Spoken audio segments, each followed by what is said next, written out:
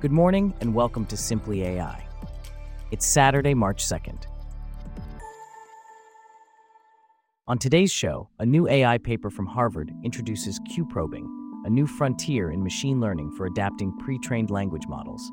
Plus, a new AI model could streamline operations in a robotic warehouse. And a smart glove teaches new physical skills. This coverage and more, up next. I'm David, and you're listening to Simply AI.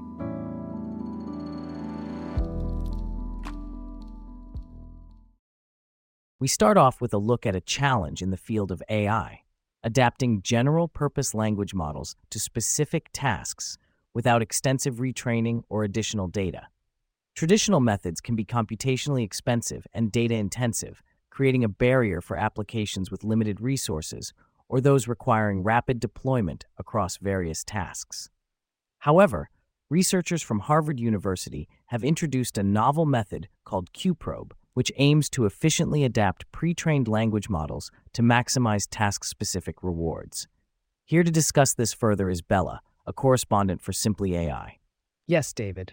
Q-probe employs a simple linear function within the model's embedding space to reweight candidate completions. It aims for a balance between the depth of fine-tuning and the simplicity of prompting. This method significantly reduces computational overhead while retaining the model's adaptability to various tasks. Can you explain how Q-probe operates? Certainly. Q-probe operates by applying a form of rejection sampling to the language model's outputs. It uses a linear probe to assess and prioritize completions based on their projected utility. Reward modeling or direct policy learning objectives based on importance-weighted policy gradients can be used to train the Q-probes. At inference, it is used to generate samples through rejection sampling. It predicts a value for each embedding, determining the logits for a softmax distribution used to sample the chosen completion. And how has this method performed in practical applications? Q-probe has shown promising results, especially in domains such as code generation. It has the potential to surpass traditional fine-tuning methods in accuracy and efficiency. It outperforms methods like PPO and DPO while performing on par with KTO when evaluated on human preference data. The process achieves a high win rate compared to the winning completion in the data for each prompt, as judged by GPT-4. The win rate increases with the number of samples generated during inference. So what does this mean for the future of language model adaptation? Q-probe represents a significant advancement in the field of language model adaptation. It provides an efficient and effective means of tailoring general-purpose models to specific tasks. By bridging the gap between extensive fine-tuning and simple prompting, it opens new avenues for applying language models across a wider range of domains, enhancing their utility and accessibility. That's certainly a development to watch. Thanks for that report, Bella. Speaking of developments, robotic warehouses are becoming increasingly common in industries ranging from e-commerce to automotive production. However, managing hundreds of robots efficiently and preventing collisions is a complex task. A group of MIT researchers have developed a deep learning model to tackle this problem, drawing on their experience in using AI to mitigate traffic congestion. Here to delve into this is our correspondent, Celeste. Can you tell us more about this deep learning model and how it works? Certainly, David. The researchers at MIT have developed a deep learning model that encodes important information about the warehouse, including the robots, planned paths, tasks, and obstacles. It uses this information to predict the best areas of the warehouse to decongest to improve overall efficiency. The technique divides the warehouse robots into groups, allowing these smaller groups of robots to be decongested faster with traditional algorithms used to coordinate robots. Their method decongests the robots nearly 4 times faster than a strong random search method. That's impressive. But how does this model manage to handle such a complex task? The model is designed to consider smaller groups of robots at the same time. For instance, in a warehouse with 800 robots, the network might divide the warehouse floor into smaller groups that contain 40 robots each.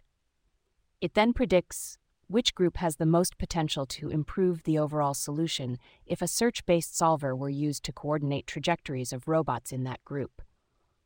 This process is iterative, with the algorithm picking the most promising robot group with the neural network, decongesting the group with the search-based solver, then picking the next most promising group with the neural network, and so on. So it's all about breaking down the problem into manageable chunks. But how does the model determine the relationships between individual robots? The neural network is capable of capturing complicated relationships that exist between individual robots. For example, even though one robot may be far away from another initially, their paths could still cross during their trips.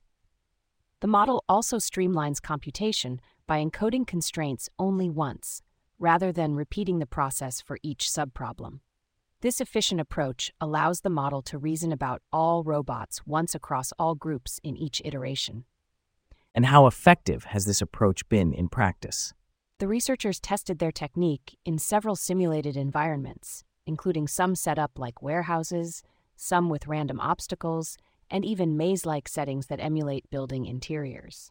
Their learning-based approach decongests the warehouse up to 4 times faster than strong, non-learning-based approaches. Even when they factored in the additional computational overhead of running the neural network, their approach still solved the problem 3.5 times faster. That's quite an achievement. What are the future plans for this research? The researchers aim to derive simple, rule-based insights from their neural model in the future.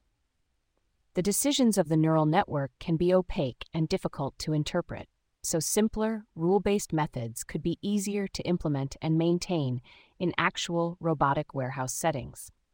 This approach could also be used in other complex planning tasks, like computer chip design or pipe routing in large buildings. That was Simply AI, reporter Celeste, providing us with some fascinating insights.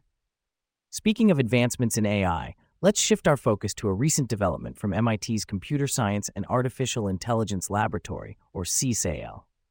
They have developed an embroidered smart glove that can capture, reproduce, and relay touch-based instructions.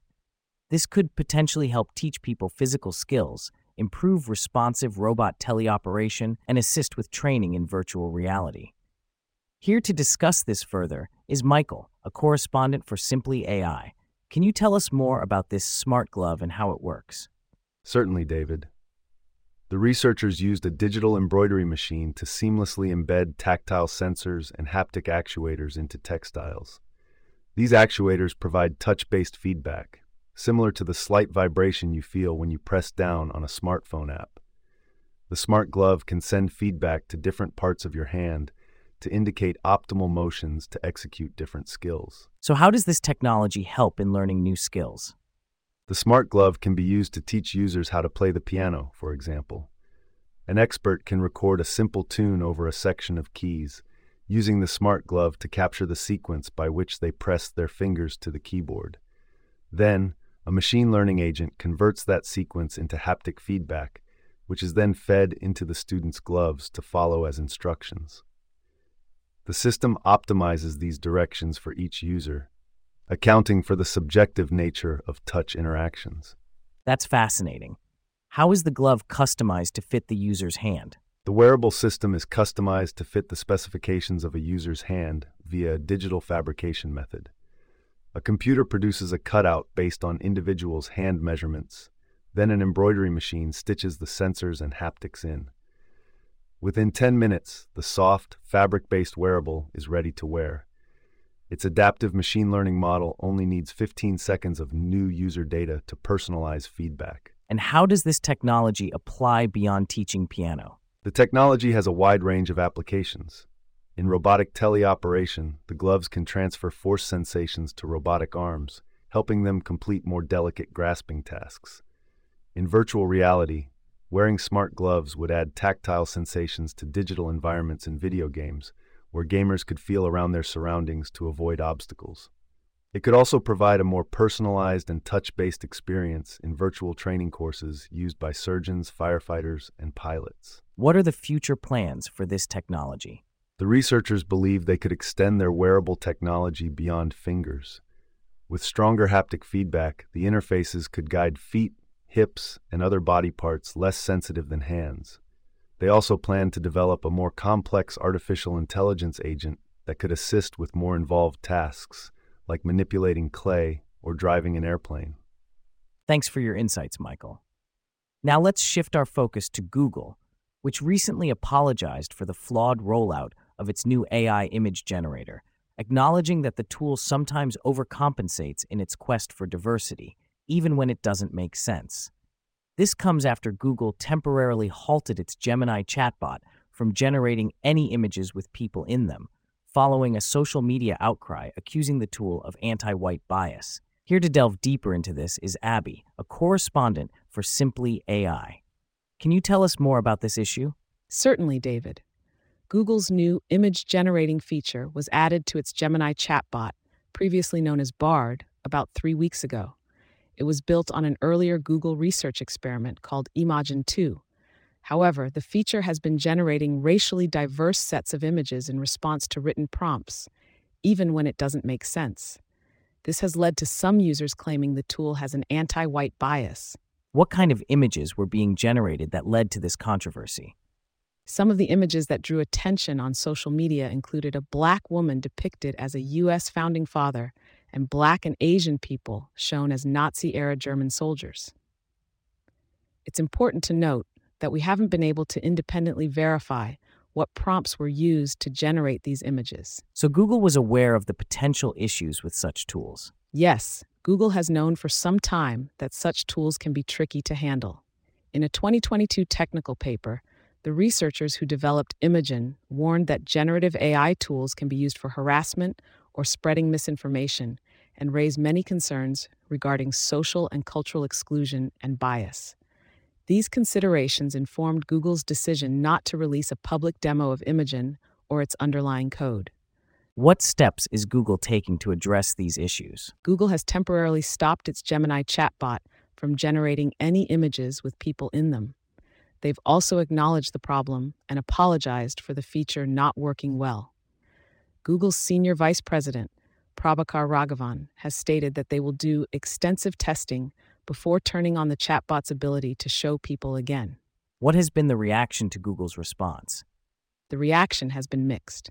Some, like Elon Musk, have criticized Google for what they describe as its insane, racist, anti-civilizational programming. On the other hand, University of Washington researcher Surojit Ghosh, who has studied bias in AI image generators, expressed disappointment that Google can't promise that Gemini won't occasionally generate embarrassing, inaccurate, or offensive results.